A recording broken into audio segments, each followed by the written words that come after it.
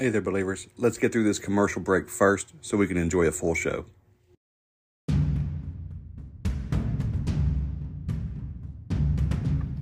Do you want to be prepared for anything that could happen in day-to-day life or when disaster strikes? From the office to the outdoors, then please go to SquatchSurvivalGear.com and check out the packs that they have to offer. They're made in America, and I mean every single piece of fabric, hardware, buckle, and frame.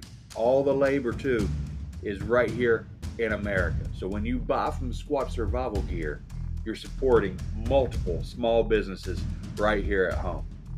I've become good friends with Chris. He's a military vet.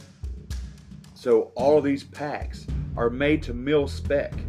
All right, so they're all military standard packs. They're good for everything. These things are virtually bomb-proof. I promise you, I own 2 of them. I have the Rock Ape and the Mothman pack. They cannot be beaten. I've had gear all my life. I had gear in the military. I have gear when I go hunting. I have gear for camping. The Squatch Survival Gear changes the game. All right, I take one to work every day. I take the Mothman pack with me to work. Just use it as a regular backpack, but it's so functional. It's just unbelievable quality. All right, so please go to SquatchSurvivalGear.com. Now, to save 15% site-wide, I encourage you to use promo code 23BUMP. That's 23 BUMP to save 15% site-wide. When you need mealtime inspiration, it's worth shopping Kroger, where you'll find over 30,000 mouth-watering choices that excite your inner foodie. And no matter what tasty choice you make, you'll enjoy our everyday low prices, plus extra ways to save, like digital coupons worth over $600 each week. You can also save up to $1 off per gallon at the pump with fuel points. More savings and more inspiring flavors make shopping Kroger worth it every time. Kroger, fresh for everyone. Fuel restrictions apply. Hosea 4:6 says, "My people are destroyed from a lack of knowledge." So now that we have this knowledge, we have to remember to walk in 2 Timothy 1:7, which says, "For God has not given us a spirit of fear, but of power and of love and of a sound mind."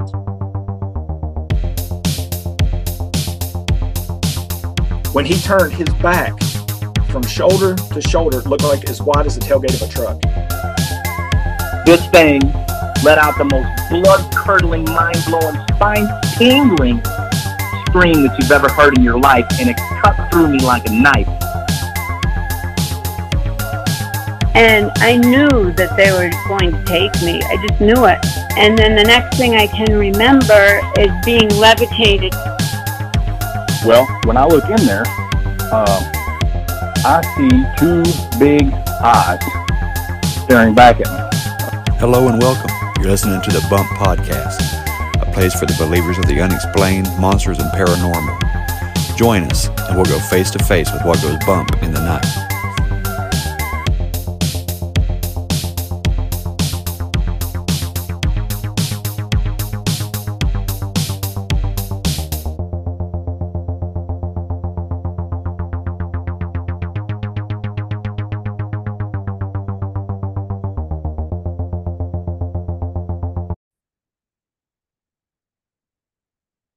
Hey there, believers. Got a great episode for you today.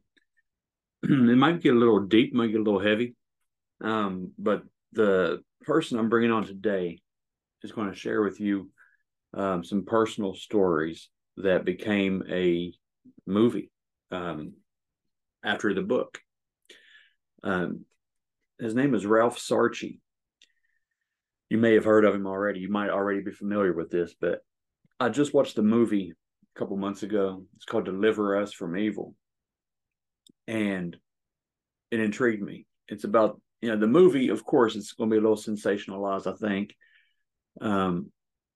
It was about this New York cop that was following a series of crimes.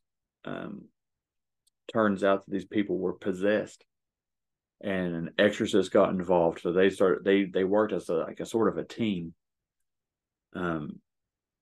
Cast out devils, and it was just so different and so good that I looked it up because it said it was based on a true story, and I found the book, bought the book, and fell in love with that. I immediately contacted Ralph, and we exchanged a couple of emails, a couple of phone calls, and I got him here on the show. It's going to be like nothing you've heard before, I have a feeling, unless you've read the book, because the book is not quite like the movie. And when I called him, or he called me back, he said, "Do you want to talk about the book, or do you want to talk about or do you want to talk about the movie, or do you want to talk about what really happened?" I said, "Man, all I want is the truth, you know." So this New York City cop, I think he was like South Bronx, finds himself, intrigued by the paranormal for a long time, like a lot of us. We're into that kind of stuff, and then things evolved. Ed and Elizabeth Warren are involved in this.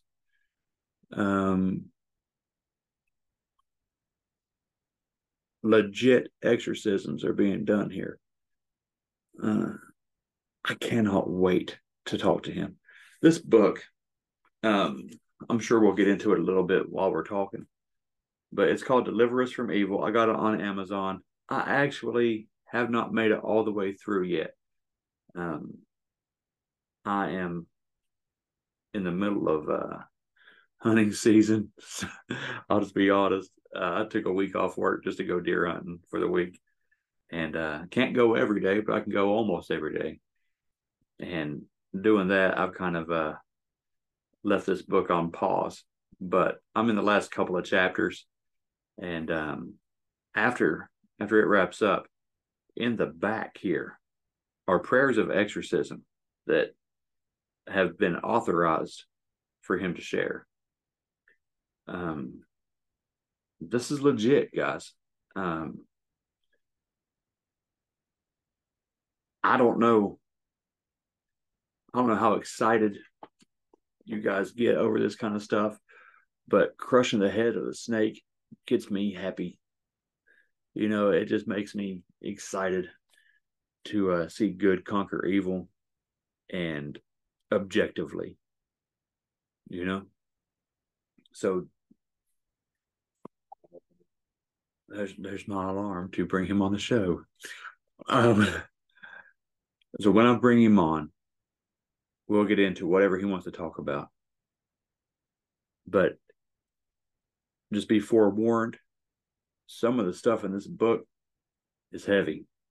I mean, you're dealing with demons, like real. This is for real, true story.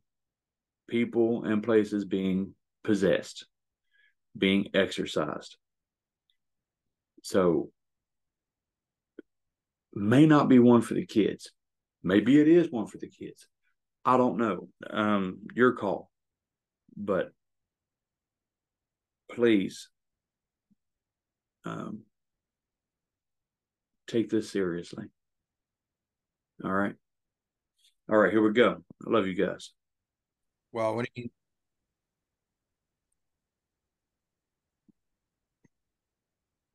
All right. How's it going, Ralph? Good, Bo. Thanks for having me. Absolutely. And Let me put the glasses on so I can see you. I'm like blind without these.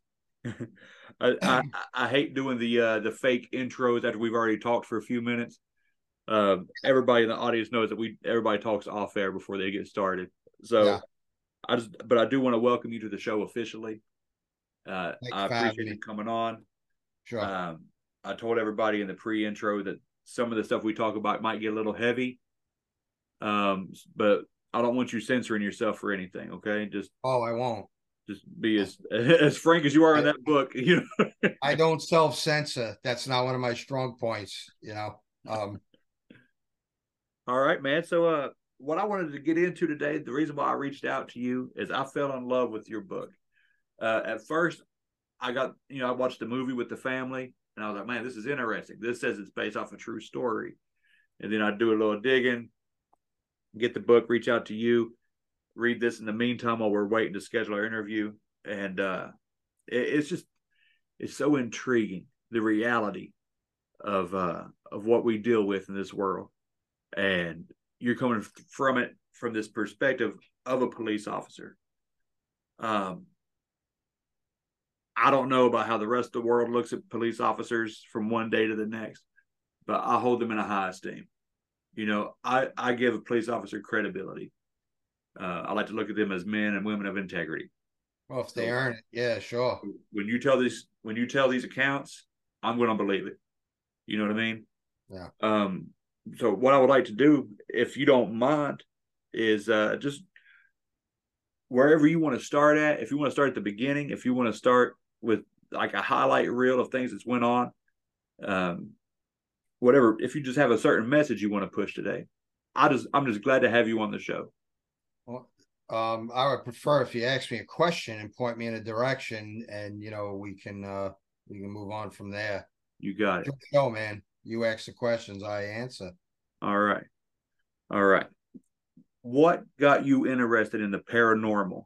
I have an idea, but I'd like to start off with that, and then we'll get into how it ties into your work. When I was younger, I was an avid reader. Not so much these days. And I used to like to read stories actually about UFOs. That's where I started. But within that paranormal field, which it was called parapsychology back in my day, not paranormal, I started to read about ghosts, and I got very interested in that. So I started to devour everything that I could find written about ghosts. And as I'm reading, I'm hearing about demons and the demonic. Now, I was an altar boy, at a young age. Mm-hmm. So I had a pretty good background in my faith, as much as a 10, 11, 12-year-old boy can understand. I knew that there was a God and a devil. And I would continue reading and doing research. And I, from time to time, would read books about Ed and Lorraine Warren from Connecticut, Monroe, Connecticut. It wasn't until I got married and I had my first daughter, Christina. She was about a month old. I was on vacation from work. We went out to the mall to buy her some clothing. She was growing rapidly because she'd eat everything in sight. And, she was getting hard. So we had to get her new clothes. And I don't walk by bookstores. So I went in. And it was actually my ex-wife who came up to me and handed me a book. I actually still have that book. It's called Satan's Harvest. It was about a man named Maurice Derryholt and his exorcism and his possession. And the Warrens handled the case. So I read that book in one night. I got home and my ex was doing what she had to do, and I was on the couch reading. And I didn't move until I finished it. And I had decided that I was going to contact Ed and Lorraine Warren because I had a starting point. I knew they were from Monroe, Connecticut. I believe it was Father Boyer was the one who reached out to them, if I'm not mistaken. And he said, I called him in Monroe, Connecticut. So the next day I got a listing for them. And I called later on in the evening and I got Lorraine Warren. Ed was in Newfoundland at the time, and I spoke to Lorraine about 45 minutes to an hour. Wow. And I had asked her to send me some literature, about the work that her and Ed Warren, they were doing. So she said, let me get your address. So I give it to her. She goes, oh, wait a minute, Ralph, there's something strange. And I'm sitting there and I'm like, I don't want to hear there's something strange going on with this woman, Right. That's the wrong person to hear that from. Yes. I'm sitting there and I'm like, what the hell is strange? She comes back. She says, hey, take down this man's information. He lives in New York and, he works with us from time to time. So she gave me his information and I'm like, Lorraine, he lives 2 blocks away from me, Now, just think of the vastness of New York. Right. That I just happened to call 2 blocks away from where Joe Forrester lives. Well, to make a long story short, we connected, and the next step was to get my daughter Christina baptized, and she was. It takes time, but we got everything set up, and I think 2 months after that, she was baptized, and I just jumped headlong into the work from there. Joe and I, a lot of trips to Connecticut. Oh my God, a lot of trips to Connecticut. Much to the chagrin of my ex-wife, it cost me a lot of money to get up there, Right, yeah. and it was tight. So it created problems, Gotcha. but I would not stop. And she knew it. She knew it. She didn't push me too hard on it, because she understood. Right. This is something that he's going to do no matter what. And I just put everything I had into it. Now you call it the work. Yeah. For those that didn't read the book, can you explain, because you have a job, right, as a South Bronx police officer, right? Yeah, I was a New York City policeman. Yeah. Yeah, but that's your job, and you call that the job. Right, that's the job. But the work is investigating the cases. Now, that was Ed and Lorraine's term. Okay. I just happened to use it. So, it actually, that belongs to the Warrens, but I took it to work. That's what we called it. I was one of their investigators. So that's the terminology I used. And I just went on with it. It was just a term that we used amongst ourselves. Basically, it was a term that, hey, you're in the work. We got the work. We got some work to do. Now you're doing this from what kind of perspective here? As a believer, right? As a traditional Catholic, yes. As a traditional Catholic. So you're going in here with your holy water, with a crucifix, right? Or a rosary. No rosary. Well, all Catholics should be praying the rosary. I always have a rosary in my pocket.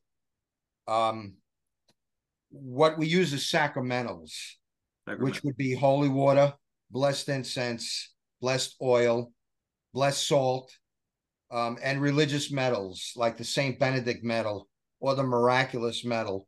But for cases, we usually stick to the St. Benedict medal because inscribed on the medal itself is an exorcism. So those medals are very powerful. When they are blessed, they need to be blessed. They need to be properly blessed by a validly ordained Catholic priest. If there are any of those elements missing, you don't have a blessing on that object. All right. Walk me through these objects and how you use them in a case, because I know from reading your works, and I've studied this stuff for a long time. I have a general idea, but I would imagine most of the people that are listening to this is new to them. Especially if they're... It was new to me at one time too, Bo. Right. And especially if they don't have a Catholic background at all. But what could you start with? What is traditional Catholic, for one? And then let's get into these sacramentals and tell me what each of them do and how you come about becoming proficient in them, like they're weapons to your warfare.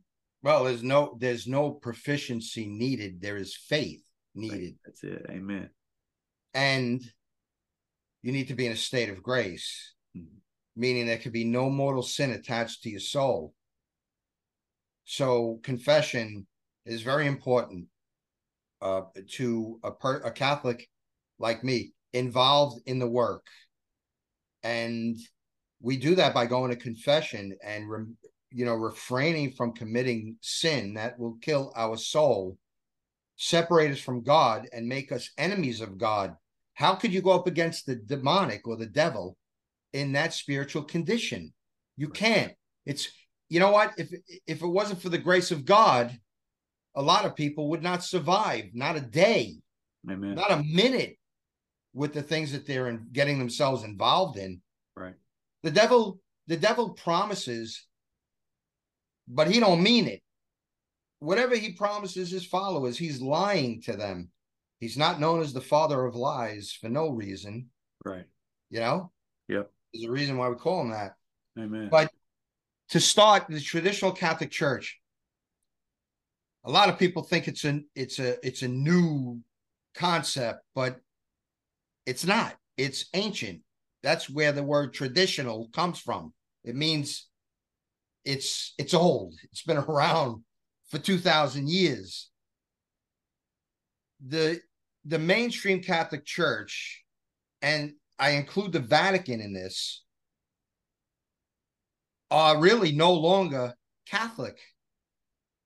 They, I don't know if you know anything about the man in Rome, Bergoglio. I will not refer to him as a pope. I don't believe he's a pope. I don't even believe he's validly ordained. The things that he's doing are contrary to the dogma of the faith. It's contrary to what Jesus Christ tells us in Scripture. So I can't follow a man like that. And you know, when I first got involved in this work, that's where I was. I was in a Novus Ordo church. Right. But I was surrounded by two men, Bishop McKenna and Father Malachi Martin. And they were both traditional Catholics. And while neither man forced me to leave the Novus Ordo church, it means new order, actually. Novus Ordo is Latin for new order. So when I refer to the mainstream church, I'll refer to them as Novus Ordo. Neither one of them pressured me, but gave me enough information to understand the difference. And I just had to build upon that. And that's what I did. I studied more and I learned. And it was about the year that Father Martin passed on, I had made the move to the traditional Catholic Church, and I've been there ever since. That was over 20 years ago. Well, if you don't mind, hit me with just a couple of differences. Because, like, well, the mass, wow. The differences between this could be, I could just talk on this for an hour in and of itself. I'm sure you could, man. I can go real deep, and in order for me to give it a justice, the explanation, I'd have to go very, very deep, or I'm going to confuse the hell out of everybody. Let's put it this way. They changed the liturgy of the Mass in the Second Vatican Council. Our Lady of Fatima in 1917 in Portugal, one of the messages that her son wanted us to know is do not change the liturgy of the Mass. And they went ahead and they did it. Now, this is 1917. The Marian apparition, the Blessed Mother, appeared to three little shepherd children and gave them a lot of messages, actually. Showed them hell, the reality of hell, and gave them a lot of messages, prayers, certain prayers, the Fatima Decade prayer. When we pray the rosary after each decade, we now add this prayer in at the request of the Blessed Mother. But it's not a request, it's a command. I know a lot of Protestants' heads probably are going to explode on that one, but that's okay. It's all right. The Mass is held in Latin, celebrated in Latin. It is not, now I tell people I have an interview at 8:00 and they still call me. The Latin Mass is celebrated in Latin. The congregation does not participate in the Mass. The priest back is facing the congregation. He's facing the tabernacle. He's praying to God. He's not praying to the congregation. He's praying to God. And there is a validity issue between the consecration of the bread and wine into the body, blood, soul, and divinity of Jesus Christ with the transubstantiation. Mm-hmm. There is a invalidity to the Novus Ordo Church because in the Catholic faith, you cannot detract from a prayer or add anything that changes the meaning of the prayer. You can add to the prayer as long as it does not change the meaning of the prayer. You got to understand this is more than prayer. This is a ritual. Right. And when a word is changed, which changes the meaning, it invalidates the supernatural transubstantiation that takes place.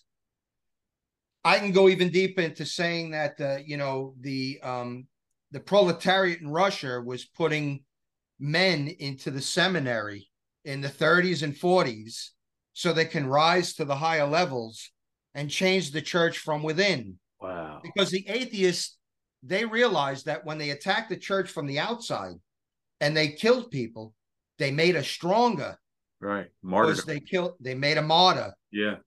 So they decided we're going to get them from the inside. It's exactly what they're doing now politically. Yeah, in America. Yeah. And educationally. Yeah. Bella Dodd, I don't know if you know who Bella Dodd is, but she's out there. She's dead now, but she was a KGB agent. She worked for the Russian proletariat.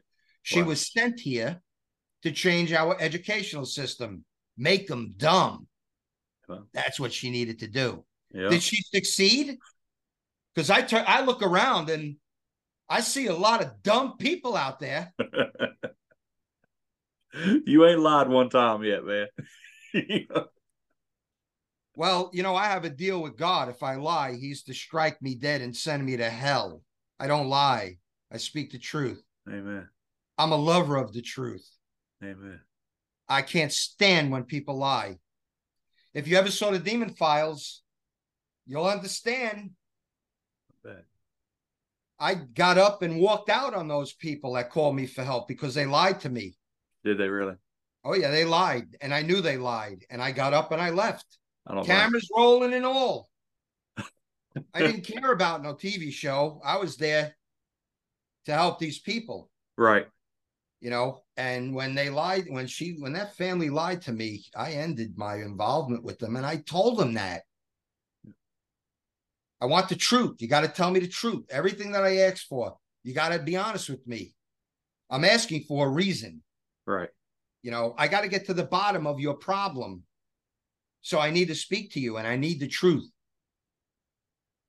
And they didn't. So I left. Yeah. And they knew I would. Well, I told them. They must want to help, right? Yeah. What's that? They must not have really wanted to help if they're going to lie about it. Well, no, there was more of a nefarious reason why I was there. And we found that out. We figured it out. Yeah. You see, I approach it in two ways. I approach it spiritually and I approach it from the angle of a police officer. And I put those two together. And, I'm going to seek out answers. And I'm going to seek out to bring the case to fruition. That's why I'm there. I'm not just there to get proof that there's something in your house. I'm there to get rid of it. I want it gone. And I have the spiritual means to do exactly that through the authority of the Catholic Church. And my willingness to align my will with God and serve God's will in the broken capacity that I can, because I'm a human being. Right. And I'm broken without God. Right. If God isn't there, I will never be able to help anyone. Right. Let alone myself. Because we're all broken. Every one of us. Yeah. Everybody's got something about them that's friggin' broken, All right. The thing is that you have to realize it in order to, work on your brokenness, That's it. And give God the ability to give you graces to do that, And laying down that pride, right? Hey, what's the sin of Lucifer? Pride. Exactly. It's the primordial foundation to all sin. Yeah. Pride. It is. All right. So getting back to these sacramentals. Okay. You liken them to having your service pistol, right? Like, well, yeah, I mean, you going into police. I know what you're referring to. Yeah, the job and the work. I was trying to let people understand that physical objects don't do diddly to the devil. Right. Yeah. You can fire an atomic bomb at him and it isn't going to affect him or his demons. Right. You hold up a relic to the true cross, then you're going to get a reaction from them, and they ain't going to like that. And they'll flee from it unless they're devils and they're really powerful. then you have a fight on your hands. All right. Now this is what we got to get into. We got to weed into this. A relic of the true cross. Yes. Now you're talking about a shard from the actual crucifix. About that big, tiny little piece. How did you get your hands on that?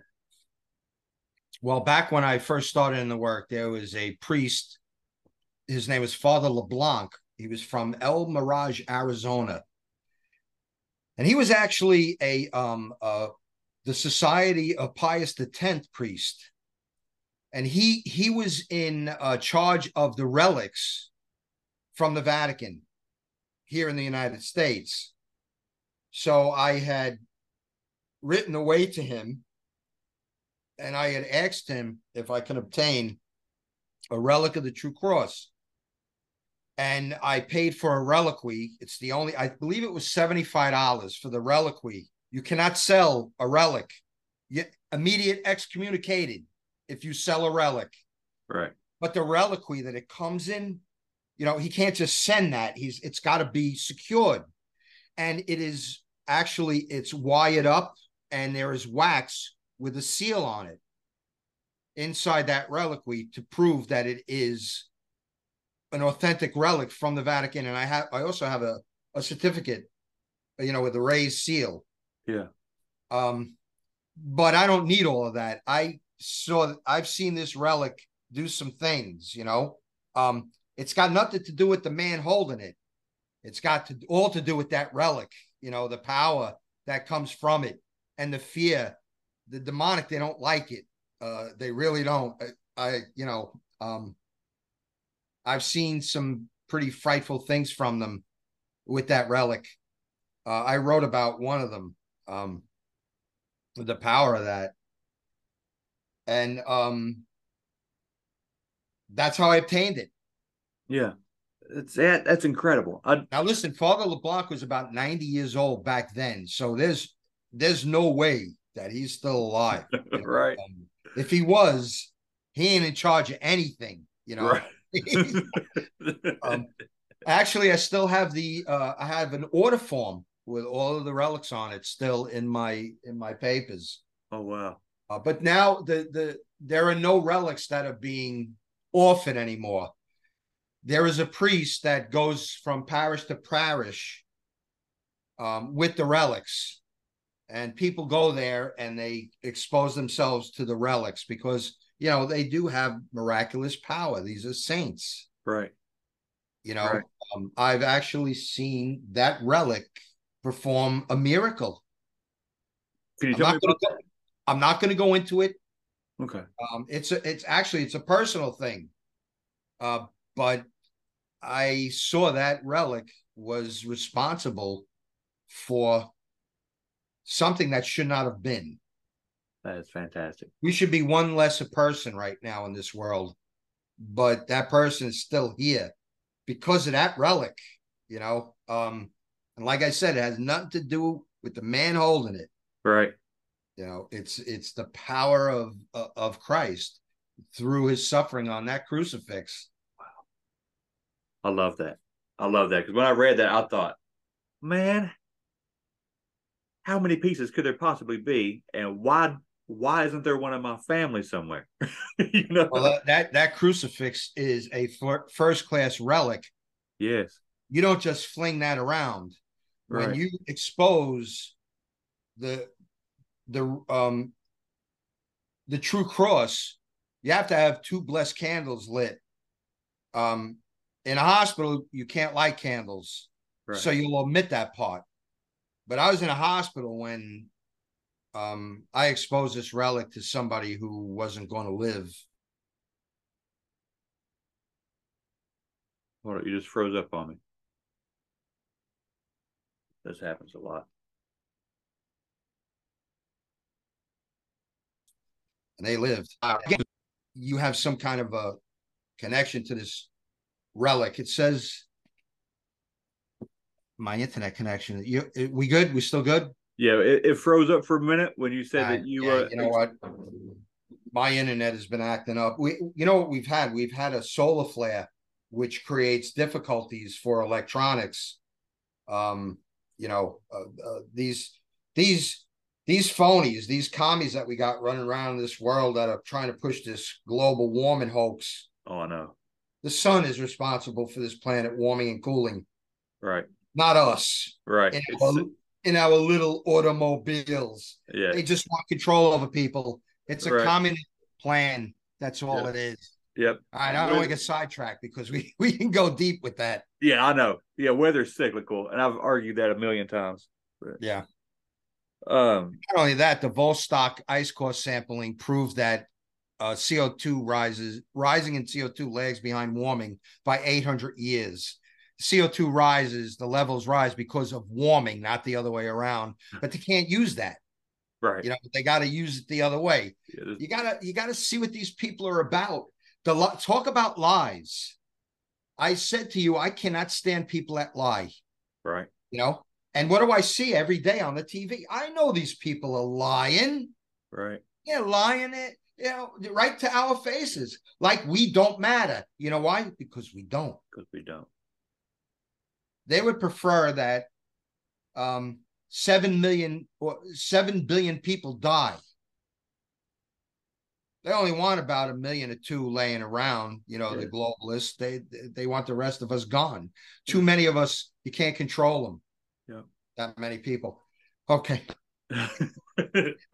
So you want to know about holy water? Yeah, holy water. The Saint Benedict medal. Holy water needs to be properly blessed. The blessed salt is blessed separately, and the water is not blessed, it's exorcised. And the proper blessing for it is out of the Roman ritual, done by a priest. Got to be a priest. You know, I can't bless things. The only thing I could do is I can touch religious objects to the relic of the true cross and make them third-class relics. So it is probably like a blessing, maybe even a little bit stronger of a blessing because it's a relic touched the true cross.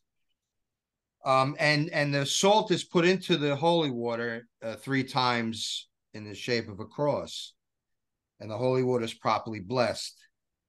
What we do with that is we put that in all 4 corners of every room. It consecrates the room. You want to make it hostile to any diabolical activity or any demonic spirit that's active in the area. You want to chase them out.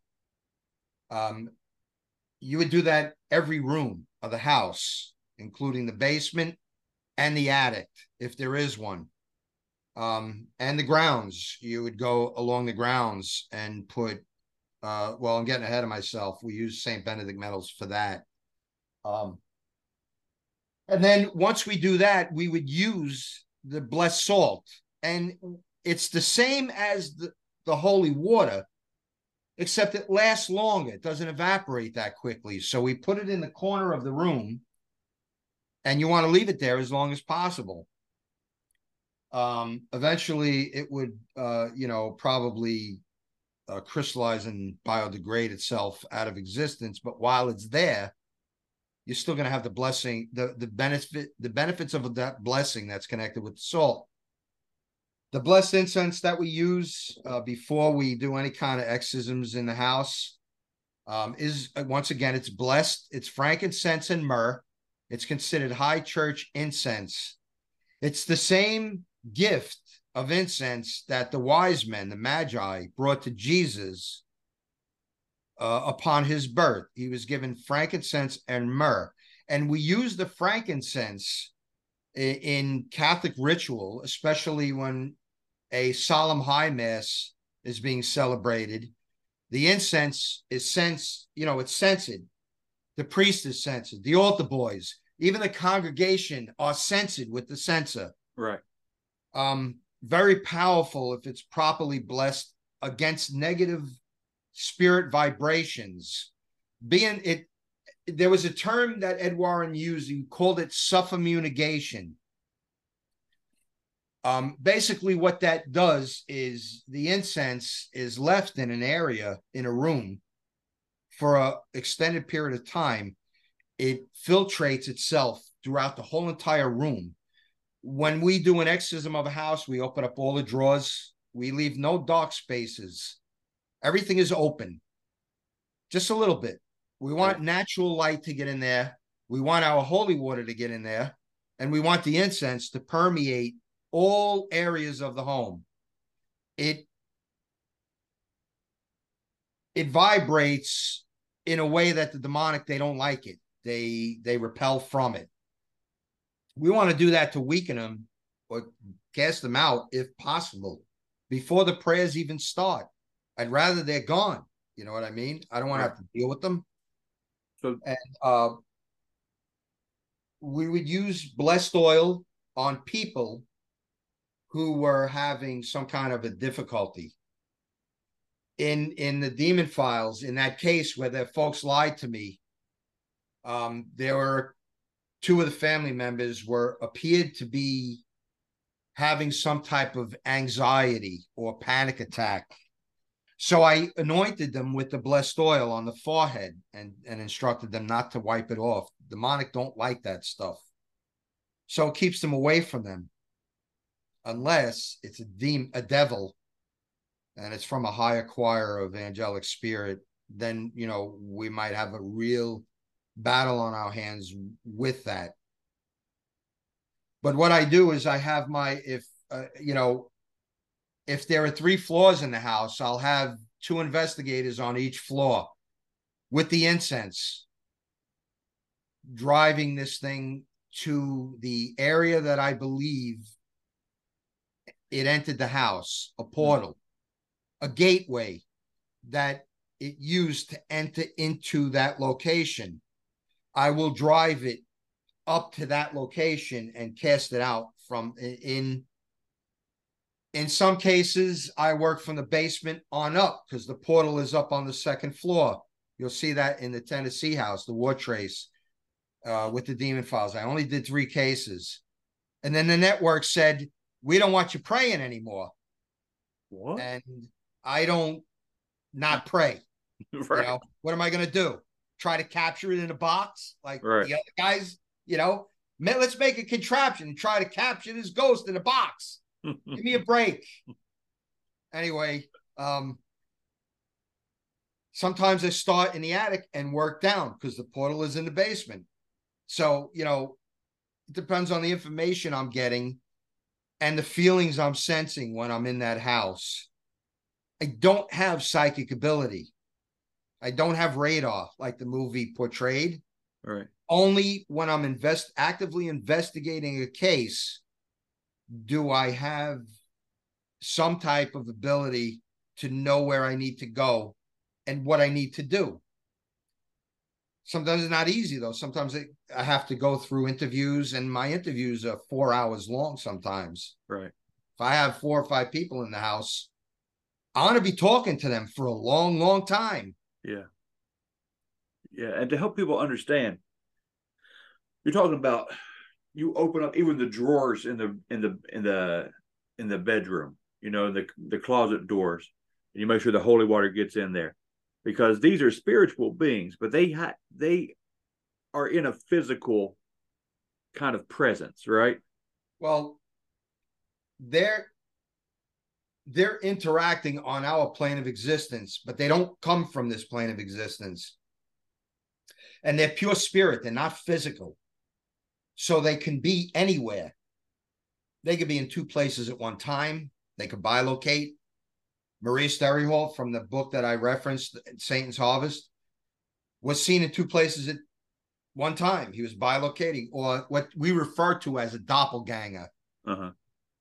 Saint Pio was seen in 2 different places. We call that bilocating. Okay. So they are not physical. They are not bound by our physical.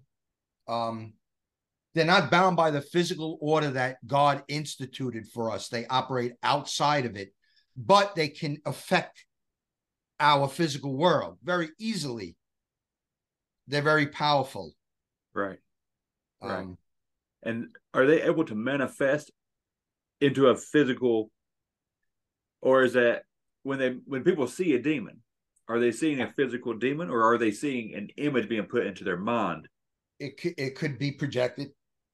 It could be projected telepathic hypnosis, or they could be physically manifesting. They have the ability to do that. The thing is that the devil does not have the ability to create. Right. Only God can create. And us human beings in cooperation with God.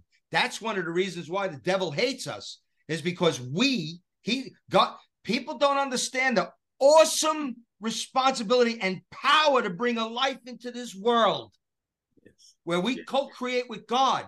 And that's why when you abort a baby, there is nothing that I can even think of that would be worse to have connected to your soul is the mortal sin of murdering your own flesh and blood, your own child.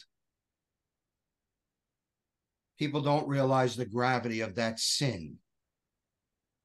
So much so that it's one of the times that Jesus said, anybody who hurts one of these little ones, better to put a millstone around your neck and drown yourself in the sea. Right. It's better to commit suicide, which is a grievous sin against God. He's telling it's better to kill yourself than to hurt one of them. Right. People got to wake up. I know. They got to wake up. Yeah, they do.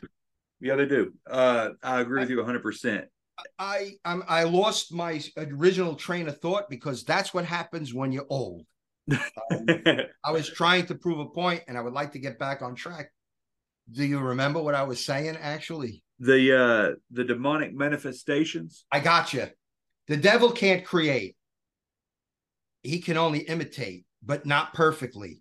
He cannot imitate perfectly what God has created.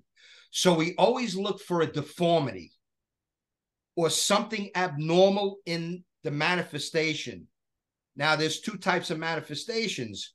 There's an apparition or a manifestation. Right. When you say apparition, for our terms, for my investigators, when you say to me, hey, Ralph, I got a case, this woman's seeing an apparition. Okay, of who? An apparition means you recognize the spirit. Okay. A manifestation means you don't recognize the spirit. It's just a manifestation. So that's the way we would describe them, the differences between the two. Now, I have a lot of cases. Oh, I saw my father. Well, describe him to me. Was there anything, that wasn't normal? Well, I only saw him from the waist up. That's clue. Then we want, well, what did he say to you? What's the message that he gave you? Things of that nature. Because within the message is a revealing of what is behind the spirit. St. Paul tells us we must test the spirit. Right. Do not believe that you're talking to a benevolent spirit. First of all, I don't know too many people that are going to stand around talking to a ghost. They're going to crap themselves and they're going to run. There's going to be no conversation. And how are they supposed to know what types of questions they should be asking, this spirit? You have to have a knowledge of your faith in order to understand if you're being lied to or not. Right. So one of the quick tests that I'll use is I want the spirit to proclaim Jesus Christ as Lord and Savior. The demonic will never do that. They'll reveal themselves at that particular point by responding in any other way other than that proclamation. Right. So, right off the bat. So what is it? It's safe that the demonic spirits don't manifest themselves to me because I'm going to challenge them. Right. So they won't do it. They're sneaky. They'll hide. They'll do it without showing me that they're physically there. Yeah. And they play their games and I laugh at them. What can they do to me? Right. My soul belongs to God. What can you do to me? Kill me? Thank you. You'll send me right home. To die is gain, right? You'll martyr me. That's it. I'll be in the first choir in heaven. I'll occupy the choir that Lucifer came from. There you go. So kill me. Go ahead. Kill me because I'm a traditional Catholic. Go ahead. You know, I love it. I hope that if it ever does come down to that, I have the courage to say, yeah, go ahead instead of, oh, please don't hurt me. I don't know. There's no knife at my neck right now, so I could be, I have all the bravado in the world. Right. You know who else had all that bravado? St. Peter. And he denied Jesus 3 times. And he spoke with him. He ate with him. He cried with him. He walked on water with him. What? Yeah. I said he walked on water with him. He did everything with him. Yeah. And he still denied him because he was afraid. And who did he go to? He didn't go to Jesus. Jesus was suffering his passions. He went to the Blessed Mother. Jesus forgave him through his mother because they share a hypostatic union. They co-jointly operate. Because if the Blessed Mother didn't say yes, we would not have Jesus. We wouldn't have Jesus. There would be no way for us to be saved. Now, is that why demons hate Mary so bad? Well, that's one of the reasons, but the main reason is because when Lucifer rebelled against God, and when God revealed when he revealed the beginning stages of his plan, Lucifer had a problem with it. He didn't align his will with God immediately, like all the other angels. He had a difficulty with it. He had a weakness in his nature that he didn't overcome. We all have to overcome weaknesses. I just said we're broken. We need to go through this life at war with ourselves, the spiritual aspect and the physical aspect. They need to constantly be warring. And if they're not warring, the physical needs to be behind the spiritual. That's right. That's what we need to obtain, that harmony. But until we can get there, we have to war with one another. The devil had that same exact instinct. But it was when God revealed the incarnate word, born of a woman, made flesh. That's when Lucifer lost it. That's when his pride welled up. I'll never serve that meat sack. I'll never serve them.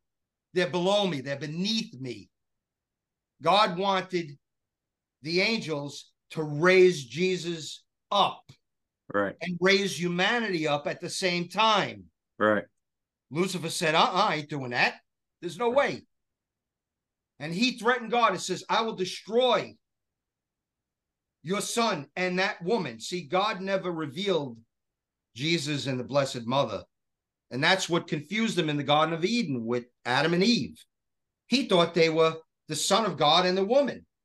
It took him a while to study them, look in their nature, found weaknesses in Eve's nature, and he went for it. And she wasn't doing what she was supposed to do. But I'm getting way ahead of myself. So Lucifer tells God, I'm going to destroy them. And God says, it angered God. I will put enmity between her seed and your seed, and she will crush your head, and you will lie in wait for her heel. Yep. And the devil is a master misogynist. He cannot stand the fact that, one, it's a human, and number two, it's a woman, no less. And this threat of God resonates through his being constantly. That's why he is so hungry to destroy us, because it was because of us that he lost everything, according to him. Right, according to him. The narcissist that he is. Right. You see, all the bad traits that a human being can have come from him. Yes. Those are his influences. Those are not the influences of Jesus Christ. Right. It's the exact opposite. And another reason is his sin, his downfall was pride. The exact opposite of pride is humility. Yes. And that's what the Blessed Mother's virtue is, humility. And he can't stand that. And he is afraid of her. You got to remember, he approached Jesus 3 times in the desert. He tempted Jesus Christ, the Son of God. Right. How many times? 3 times. Right. He attacked him in the Garden of Gethsemane when he was at his weakest human state. He needed to embrace his humanity in its totality in order to experience fully what we experience as a human being. So his divinity was not interfering with what he needed to do. Can you imagine the will to suffer the way he suffered when all he had to do was think in his mind to end it? It would have been over. Yeah. He didn't do that. For 3 hours, he hung on that cross, suffering those passions. And here's the devil in the Garden of Gethsemane, touching it with a needle. You're going to die for these people? They're going to hate you. They're going to look at them. They're sinful beings. They don't love you. They're going to do everything in their power to get rid of you out of their lives. What are you doing? And this was pressing on him. The weight of those sins were pressing on him so much that he actually sweat blood. And when he asked his father to pass the chalice, he wasn't talking about hanging on the cross. He came here for that. He was asking his God to get the devil out of his face. He can't handle it. So God knew, sent an angel. And once that angel appeared, the devil tucked his little tail between his legs and he hightailed it back to his misery, and his glee. He was gleeful at this time. Of course. He's defeating the Son of God. He thought he won that battle in the Garden of Gethsemane. I'm sorry, in the Garden of Eden. Yeah. When he caused Eve to fall and Adam to fall right after that, celebrated. But then when God saw them, the condition of Adam and Eve, he knew they had sinned. But you see, they were contrite of heart. They asked for forgiveness, and he gave it to them. And that set the devil off again. How could they be forgiven? They sinned. How could he forgive them? I sinned, and he doesn't forgive me. He abandoned me. He kicked me out. You see, Lucifer never gazed upon the beatific face of God. Just like a human being dies in a state of mortal sin, they never get to gaze on the beatific face of God either. There's a misconception. He never saw God. He was instructed through voice, but it isn't even voice. They don't communicate like we do. They don't need ears or a voice to communicate. They communicate telepathically through energy. That's how God communicated with him. So he didn't need to see him. And he was not worthy of seeing him. The good angels that accepted him, they saw the beatific face and they gazed upon the beatific face of God. This battle did not take place in heaven. It took place in the empyrean heavens. There was no way they were permitted in heaven in their fallen state. Right. In fact, Jesus needed to die on this earth before heaven could be open to anybody. Right. That we weren't even at that point just yet. So this battle did not take place in heaven, and it was not a physical battle.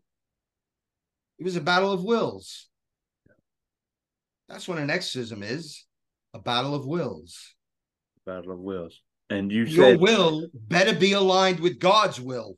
Right. Us human beings are not going to be able to overcome the devil using our own free will. It has to be aligned with God's will. And on that, you say, and I know there's orders and choirs of angels, right? Yeah. There's a hierarchy. And the devil, he has his counterfeit.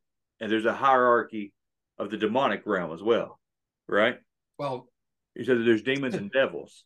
Well, the way I explain that is there has to be, and I'm going to probably take a lot of crap from people when I use the term yin and yang, because I say, oh, these are philosophy. I use the word chakra points in my book. People write to me, chakra points. I'm like, I use that for lack of a better word. I could have created a word. I ain't gonna lie. I highlighted that too, man. I highlighted that. I'm just explaining something that's already explained so you understand it without me having to create a new explanation and a new term. It's an aura. It flows from power points in the body, known as chakra points to the heathens. So what? Right. So, you know. So where was I at here? I don't know, man. You yelled at me because I said I highlighted it. Battle of Wills, right? Yeah, and if you notice, the devil comes from the first choir, which is the seraphim choir. It's the closest choir to God. Saint Michael came from the second to last choir, which is the Archangel choir. Right. Yeah, I've always wondered that, man. The power of God. Okay. The power of God. That God, you know, Saint Michael rose up. He asked permission from God to join the battle against Lucifer and his, you know, his followers. And Saint Michael rose up from that second to last choir and defeated Satan. Right. And it's another insult to the devil. In the book of Jude, too, I noticed that Saint Michael says, "The Lord rebuke you," to the devil when they're arguing, you know, fighting over Moses' bones. Saint Michael, he refrained from rebuking the devil. He said, "The Lord rebuke you." Is that because of the hierarchy difference? Well, we don't do anything in our own name when it comes to fighting the devil. We always do it in the name of Jesus. That makes so much sense. Okay. And it's in the prayer of the minor form of exorcism. What is it? May the Lord rebuke thee, Satan. Yes. I know everything we ask, we do in the name of Jesus. Oh yeah, no, so, it is always in the name of Jesus Christ. You are commanded to leave. You know, whatever command you're going to use against the devil, you always do it in the name of Jesus Christ. You need to be deserving of using that name, right, and deserving of his authority in your relationship to him. Right, and that's why we have to make sure that we're not going into these things with mortal sins on our body. That would be a real dumb thing to do. Right. It'd be like going into a firefight with an empty gun. Right. Man, this has been so educational, you know, and I don't know how an hour has went by already, but if you're okay with it, I got a little bit more time if you got time. We can go another 15 minutes if you'd like. All right. I appreciate that. Yeah. Give me 15 minutes of 15 minutes of what you would want to explain to somebody about like one of these cases. So maybe it doesn't have to be from your book. It can be from your book. Like walk through a case if you can do that in 15 minutes. What type of case? Let's go with infestation, a possession. You know, there's a whole bunch of different types of cases. Be a little more specific, and I could tell you how it would be, you know, worked. Okay. What was the most common thing you encounter? Is it like a haunted house, though, for lack of better words? Infestation cases. Infestation case. Yeah. Okay. And I know there's levels. There's like vexation, infestation, and then it goes up to possession, right? And then perfect possession. Well, yeah, we just normally use the 3 stages of infestation: oppression / obsession and possession. You know, there's always an invitation, but the person that's being affected by it doesn't have to be the one that invited it in. Right. You happen to move it to a home where a demonic spirit was invited in through ritual or through some type of negative action that actually attracted the devil, like bestiality, necrophilia, pedophile behavior and actions are invite to the devil. Right. You know, that opens your soul up to anything that wants to step in. It's only that God doesn't allow it to happen that stops it from happening, because if the devil has an opening, he's going to take it. He's going to jump at it, God will stop him from doing that. Right. He'll protect us from that. So when people go into this home, they just moved in. It's like out of a movie. Young couple moves into this home. They're so happy they got such a good deal. They can't imagine why. They go in here and now, boom, they're in this oppressed house, right? Oh. This infested house. Yeah. Somebody gets a hold of Ralph Sarchi. What do you do? How do we get through this?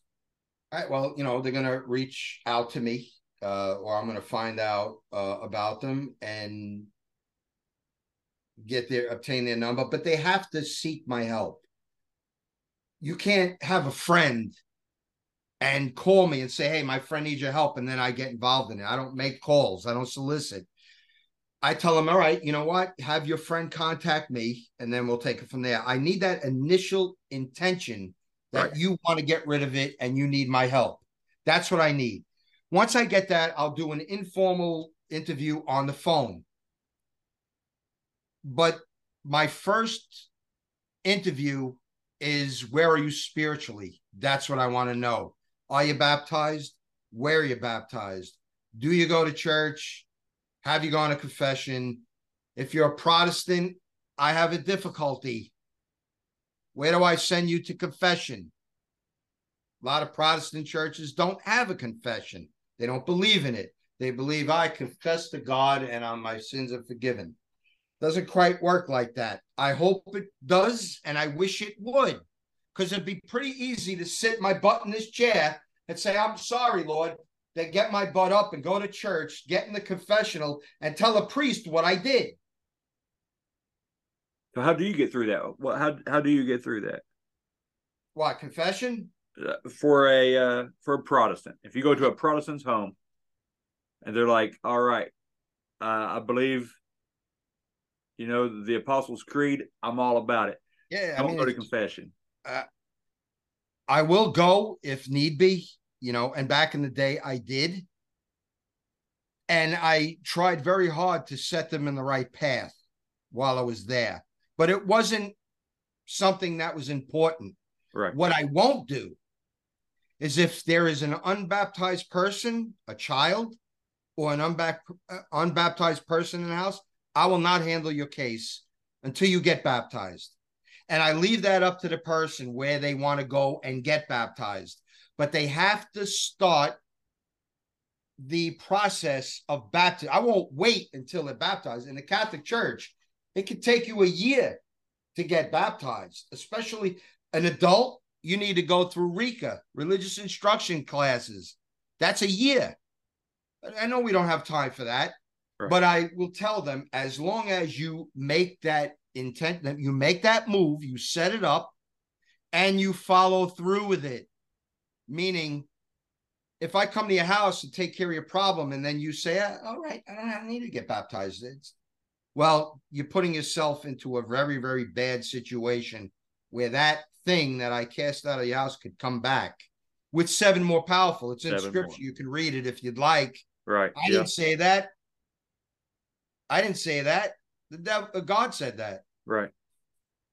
All right. So it's not my rule. And I'm going to need that from you. And, if you don't do that, I will end my involvement with you. Doesn't matter who you are. Right.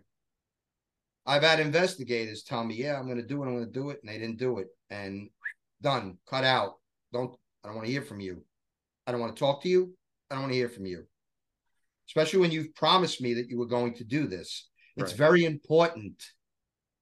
It's very, very important to be baptized somewhere. I'll even go that far to say, and it really doesn't matter. Just it's the intention. It's the desire that you're showing and you're proving to God. Hopefully in his mercy, he'll say, okay, I love you that much, where I'll give you mercy for not following my word to a T. I can only hope that'll happen. Because the way I look at it, if God wants me in heaven, he's going to have to miracle my ass up there because I'm not making it on my own. None of us are, man. He's going to have to love me special, you know? Yeah. So that's the way I look at it.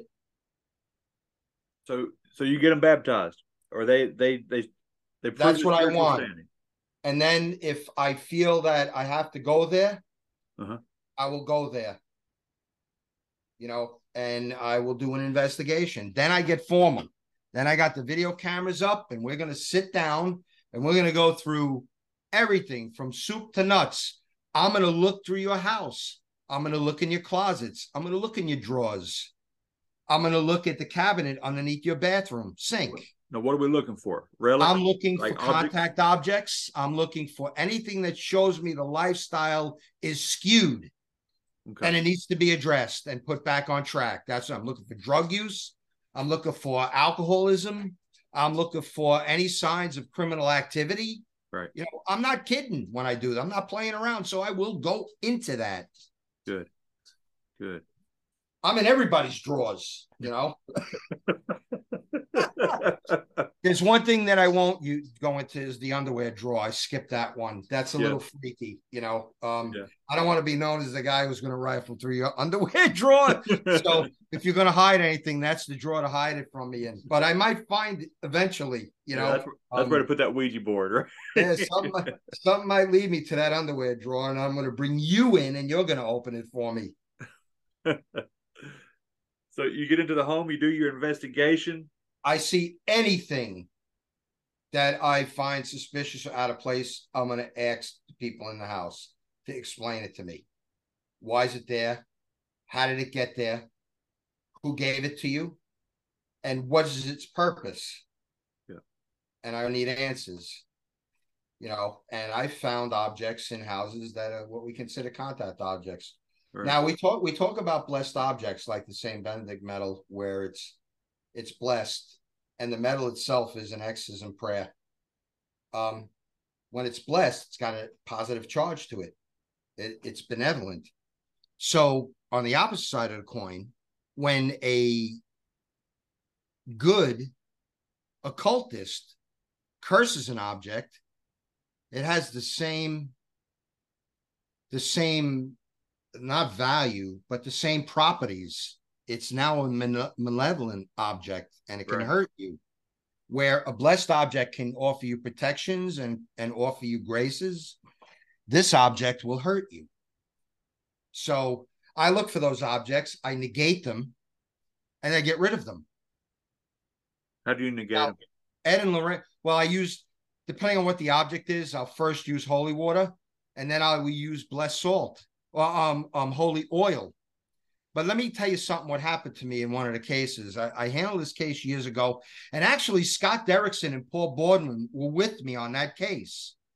You know, Scott Derrickson wrote and directed Deliver Us from Evil. So I was more than just, you know, that relationship. I'm friends with Scott. They were with me on this case, and I'm talking to this woman, and she's explaining things to me. And I sensed mental illness from her. She had a mental problem. But I noticed a bowl, a little glass bowl on her table filled with white powder. So I said to her, what is that?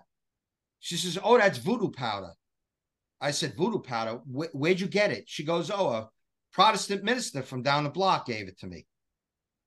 So I went over to it, and I anointed my hands with holy water, and I lifted up the top.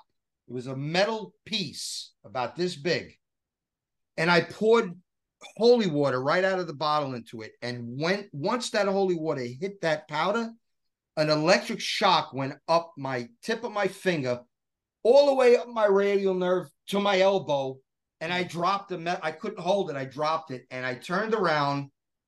And I walked towards Scott, and Scott said to me, are you all right? And he told me this later. And he said, you just looked at me and you walked right by me and didn't say a word. Now, I'm afraid of electricity. Right. When I was a kid, about 3 or 4 years old. I don't like telling this story. I took 2 keys and I stuck them in a wall socket, and I could still feel that. All of these years later, I'm 61. I could feel that still. Yeah. I am afraid of electricity. I went to change the ceiling, put a ceiling fan up. My father goes, yeah, just shut the light off. And I did, and I got shocked, and I yelled at him. I'm like, I hate electricity. I had to go down to the breakers box and shut it off. It doesn't stop the electricity from flowing with the switch, So, and this happened to me. This just, it just sent me for a loop, I yelled at that lady for that. I yelled at her, and I got up and I left. I said, you're dealing with voodoo powder, right? And you have me come into your house, and I packed up and I left. I walked out. So that case was given to me by a traditional Catholic priest who's now a bishop. He sent me over there. And when I called him and told him what happened, he was like, no, go back there. I'm like, no, I'm not going back there. You go there. I'm not doing that. She's got voodoo powder. What am I doing with that? She's in a state of mortal sin. Right. What am I doing here?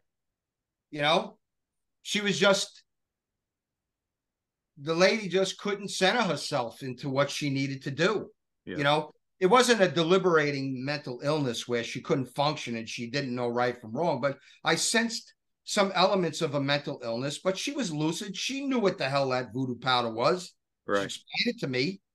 She didn't lie to me and say, oh, it's talcum powder. Right. Or even it's cocaine, Right. So the reality of these contact objects is real, and it's going to affect us because it mixes with our aura. And it affects our aura in some nasty ways.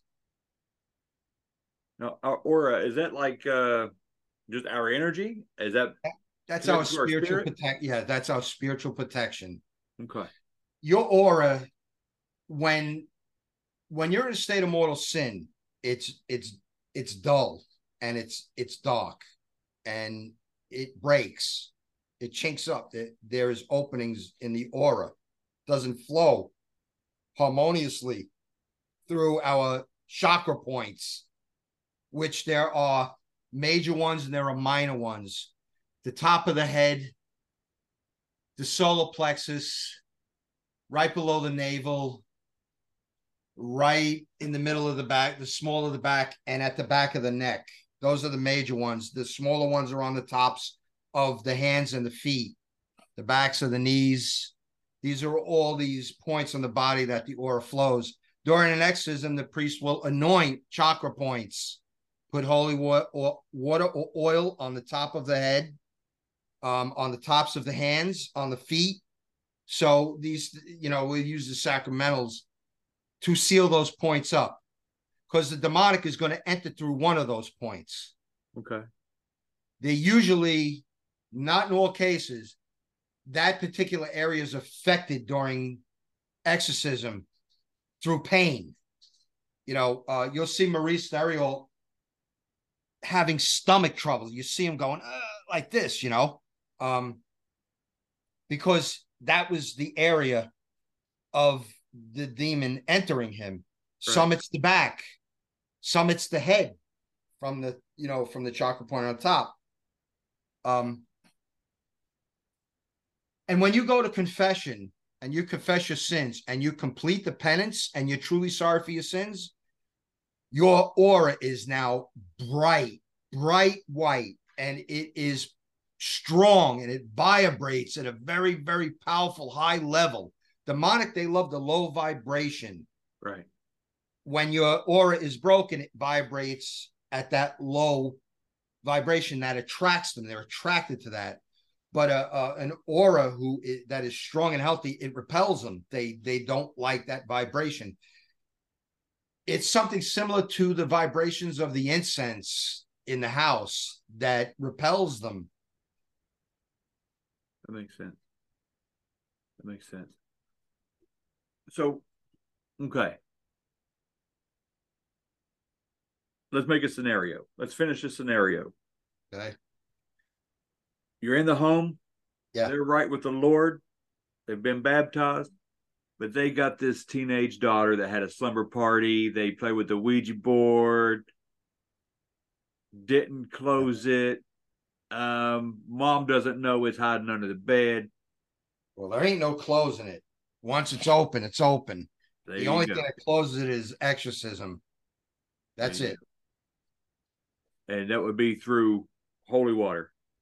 Well, But there's a lot more than just holy water. That's just a small part of the exorcism. It is the prayers. There are two forms of exorcism prayers. There is the solemn exorcism, which is over a person. All right. It is the Roman ritual.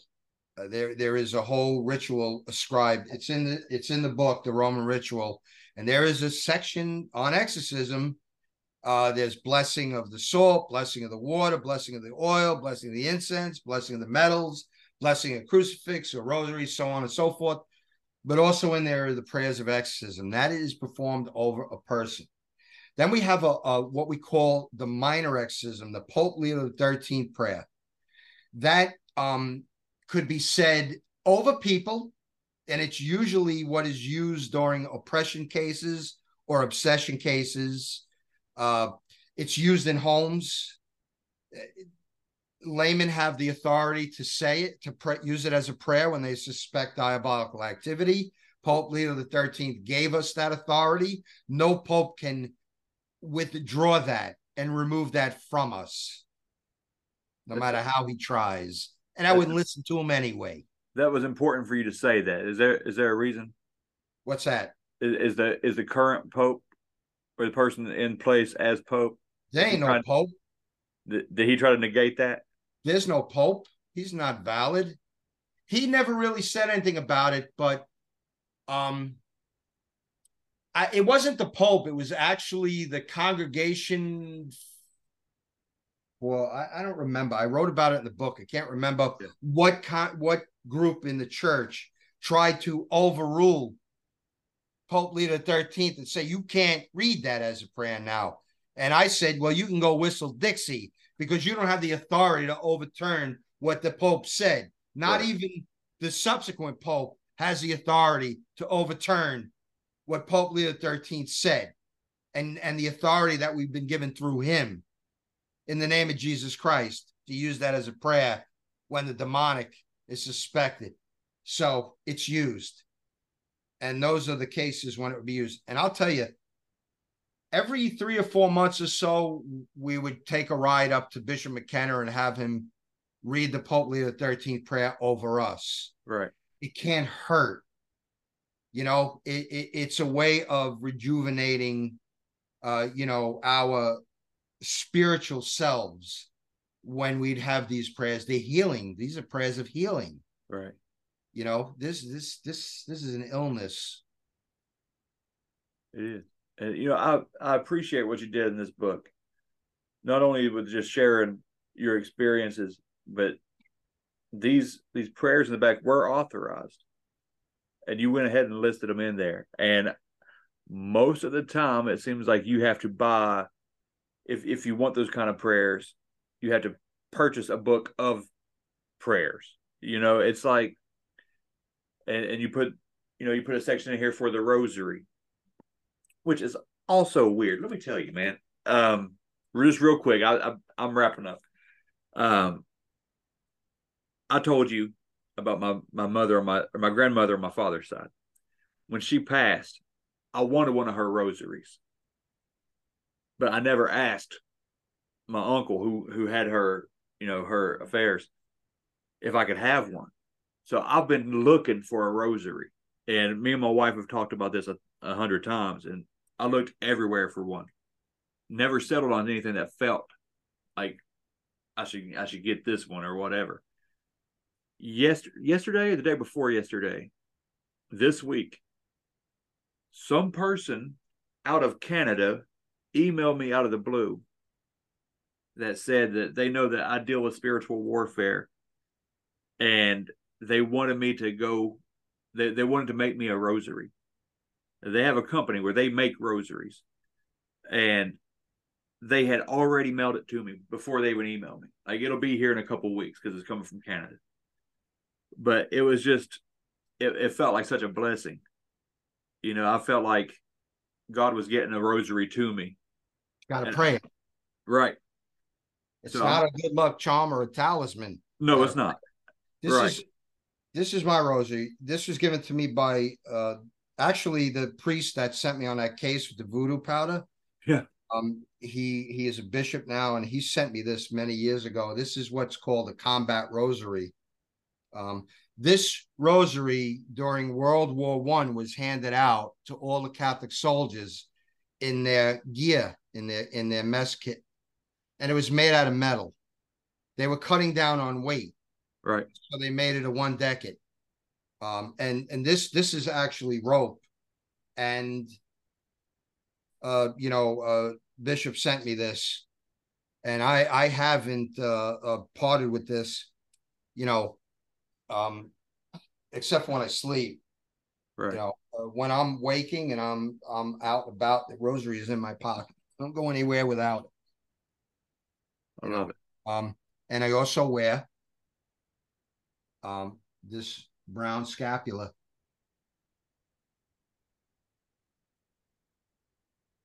This is a scapula. Saint Dominic, I believe, was given this scapula to wear, and basically it's a Carmelite habit. It's made from the same material that a monk would wear, or a Carmelite priest. And on the scapular is a crucifix, which I sewed that on there because when it slides, it frays the cord. So I leave it there, and sometimes that's in the back, and I want it up front. And here's the St. Benedict medal on the back. And basically, we're clothing ourselves with this garment to show that we honor the Blessed Mother and we love her. Right. And the devil knows what it means, and he hates it. He's afraid of it. So I wear it, and it don't come off my body, except for when I'm showering. But we're not going to talk about that. All right. But as soon as I'm done and I'm dry, it's back on me. It doesn't come off me. These are not talismans. I believe in their power because of the promises connected to them. Right. Right. And I'm tired. So I'm sorry. Look, man. No, it's all right. It's all right. We barely even touched the book. I would love to have you on again. You can have me back on. Yes. Let's do that, please. Because depending on the response from your audience, if you got 2 people watching it, one person is, only watching it because he's locked up in a prison somewhere, then don't have me back on. But if people like what I said and they want to hear more, then I'll be more than happy to come back on here and talk to you for another hour. And maybe if we do this, maybe if we do it a little earlier, I can go 2 hours standing on my head. Sweet. When I'm set up for it, and it's earlier in the day, like at about 5, 6, like that, I'm still pepped up that back then, but now, I'm starting to get tired, and I got supper in there. I hear some supper in there in my future. Yeah, mine's downstairs waiting on me, man. I'm going to go yell at Barbara for calling me during an interview. Yeah, huh? Yeah, she said, holy shit, she forgot. Hey, well, Ralph, I appreciate you so much for coming on the show, man. Oh, thank you for having me on. You're an inspiration, brother, for real. Well, then you're in big trouble. No, I got a lot of respect for you. You do the Lord's work, and just do me a favor and speak about my book, give them the title, promote it for me, please. I'd appreciate that. Let's plug it right now, man. Let's do it right now. You can do that. Deliver us from evil. Is that in the frame well? Yeah, right. That's perfect. But listen, I got to let you know, it originally was called Beware the Night. They're the same book. Don't buy both of them. Anyway, Beware the Night is out of print. It's been out of print for years. Okay. If you want to purchase a copy, you're interested in hearing about my experiences, purchase the book. And if you haven't seen the movie, read the book first, watch the movie, see if you could pick out the elements of the book that Scott highlighted in the movie. You know what I'm talking about. You've read it. Absolutely. You've seen it. So there are elements of that book in the movie somewhere. Try to find them. Absolutely. And I bought mine on Amazon. Is there a better place to buy it? Amazon. Amazon is it, is it Jeff Bezos has got it all sewn up. Yeah, he's got it locked down. You can buy it whatever, they might a small book retailer might have to order it for you, and they're going to order it from Amazon. Right. I just found out that Target is carrying it, which amazes me that Target is carrying Deliver Us from Evil. So, if you're in Target, you want to pick it up, see if they have it. You might have to look for it. They might try to hide it on you, but there's a lot of people that don't want this subject to be brought to the light. They want to keep it quiet. Look at the network telling my producer, can you get him to stop praying? Right. And he's like, that's his artillery. Right. What do you mean stop praying? And there is no way that I'm going to continue with people like that. No way. So whatever it served its purpose for, you could catch the Demon Files on Prime, Amazon Prime. I think they charge like $3 for each episode, and there's only 3 of them. But you're going to actually see me put my investigations into action. So instead of me sitting here telling you what I do, you can go watch it. There you go. That negates my whole show, though. We don't want to do that. We're talking about the end. We say that at the end. Well, I'm sure that if you watched it, you'll have questions for me. Absolutely. About why I did what I did, how I knew certain things, and, why did it go the way it went? Yeah. Did the demonic really do that? Because they do a couple of things on the show we captured. I did everything I could to piss them off through religious provocation. You read my book. You understand what that is. Absolutely. And you understand why I don't like to do it. Absolutely. And I've only done it 3 times in my 35 years prior to the show. And I could also tell you what I experienced a few years later due to that. But we can save that for another time. Absolutely. Brother, I'll let you go. I know you got to eat. I got to eat. I've had a Hot Pocket all day. All right. Email me the nearest Wednesday that's convenient for you. 5 o'clock, 6 o'clock, don't matter to me. Well, send me an email and we can just set it up that way, because I'm going to forget. All right. Got it. So if you send me an email or a text message or whatever it is, we'll, give me a couple of dates and we'll pick one out, just as long as it isn't Christmas or Thanksgiving, we're good. All right, brother. We can come to something. An agreement. All right, man. Be back on. Hey, I appreciate you so much. You have a good night. Thank you, Bo. You have a good night too. Stay safe and too, God bless. God bless, brother. Take care.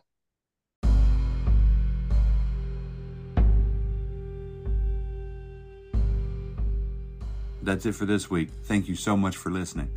If you have an experience or an encounter that you'd like to share, holler at me. You can reach me at thebumppodcast@gmail.com or by the Bump phone at 304-812-0553. Leave a text or a voicemail either way and I'll get back to you. Also, please be sure to leave a 5-star rating and review on whatever platform you're listening to. Stick around after this for a special invitation.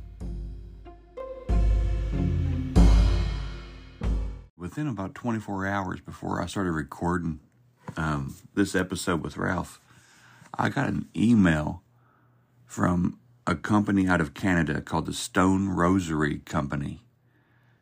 And just to sum it up, they said that they know that I deal with spiritual warfare a lot, and they don't want me going out empty-handed, and they decided to send me some rosaries. I can't tell you how much that meant to me. On top of the timing, I was getting ready to talk to Ralph Sarchi.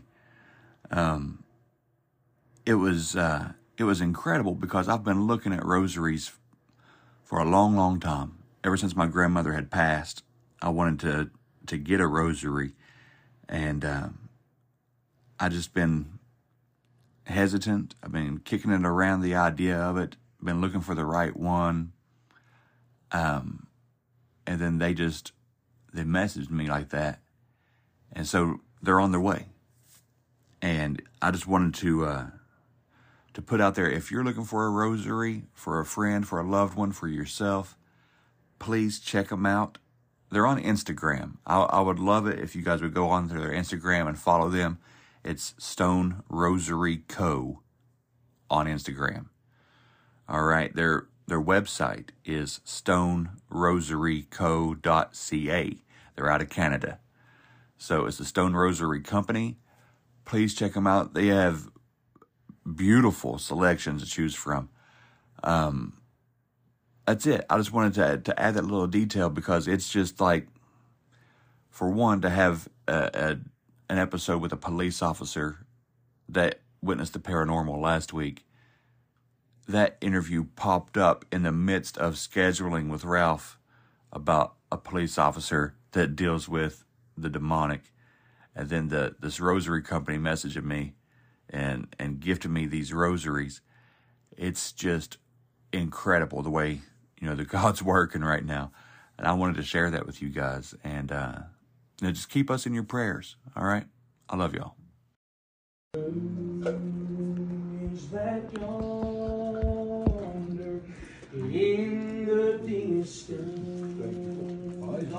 with his garment white and snow, with a voice that sounds like thunder, walking on the street of gold.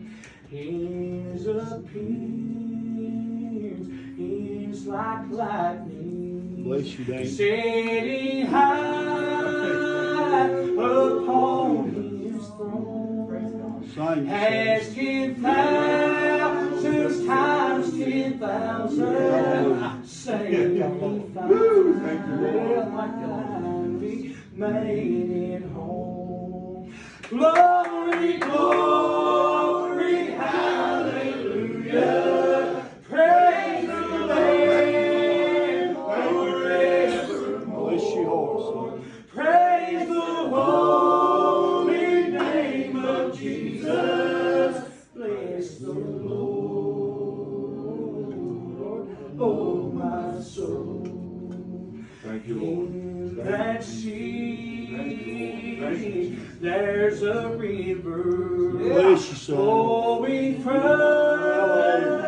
God's holy throne, where the tree of life is blooming, where the hand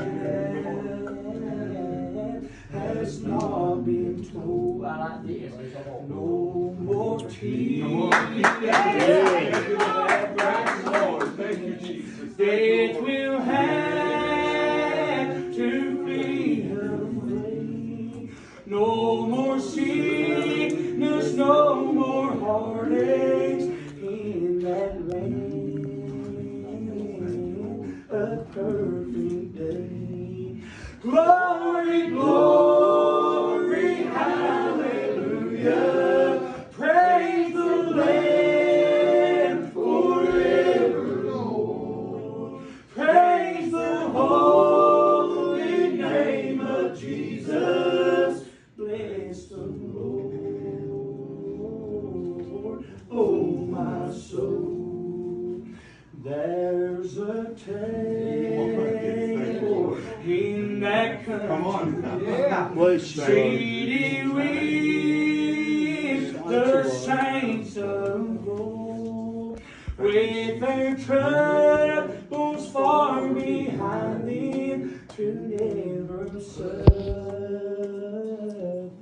anymore. I'm going home in the morning to that land so bright. I'll walk the streets of gold with Jesus in that city built for swear. Glory, glory, hallelujah.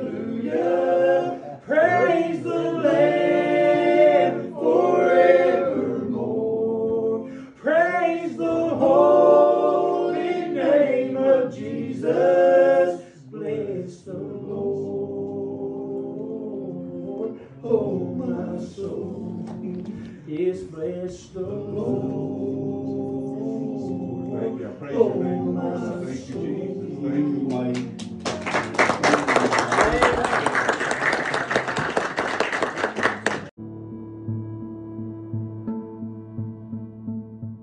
If you're personally ready to submit your life to God and accept Jesus as your Lord and Savior, the book of Romans, chapter 10, verse 9, says it really simply, that if you confess with your mouth Jesus as Lord and believe in your heart that God raised him from the dead, you will be saved. It's that simple. To be born again, to start a new life as a child of God, to join God's army, to rise up against the evil forces that you know are all around you. You don't have to do it alone. I love you. Jesus loves you. And may God bless you.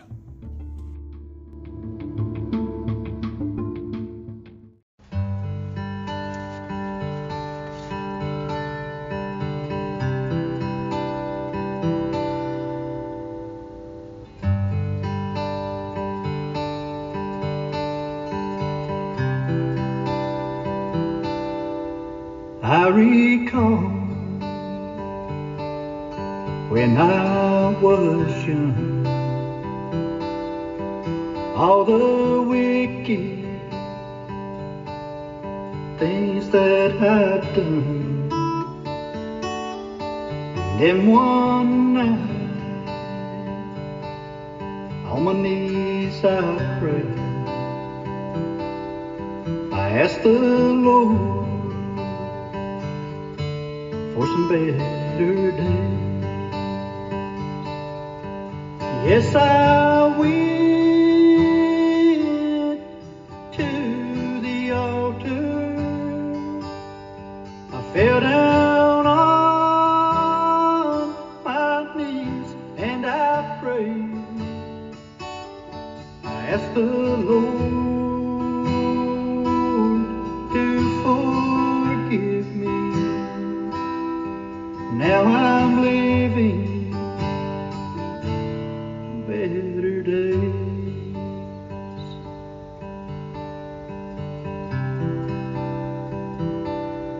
I have a friend who had grew ill. Doctors said the only way he would make it would be God's will. He called me up one night just to say, brother, if you would, I need you to pray. So I went to the altar. I fell down on my knees and I prayed. I asked the Lord if he would heal him. And now he's living better days.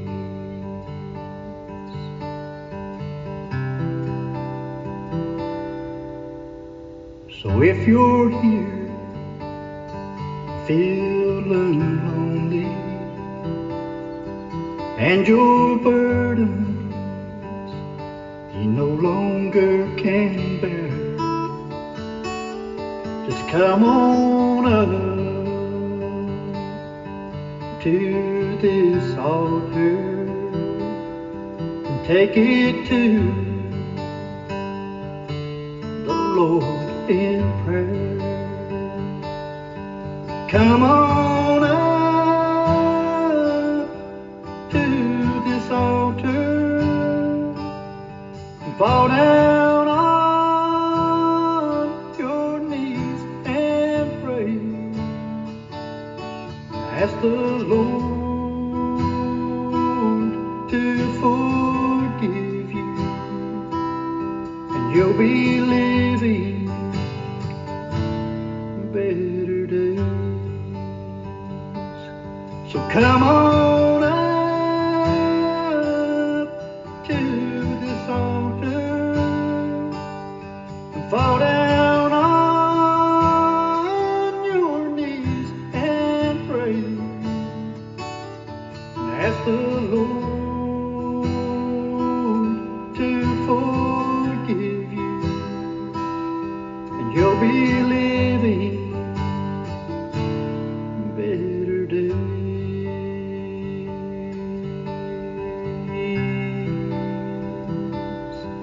Better days.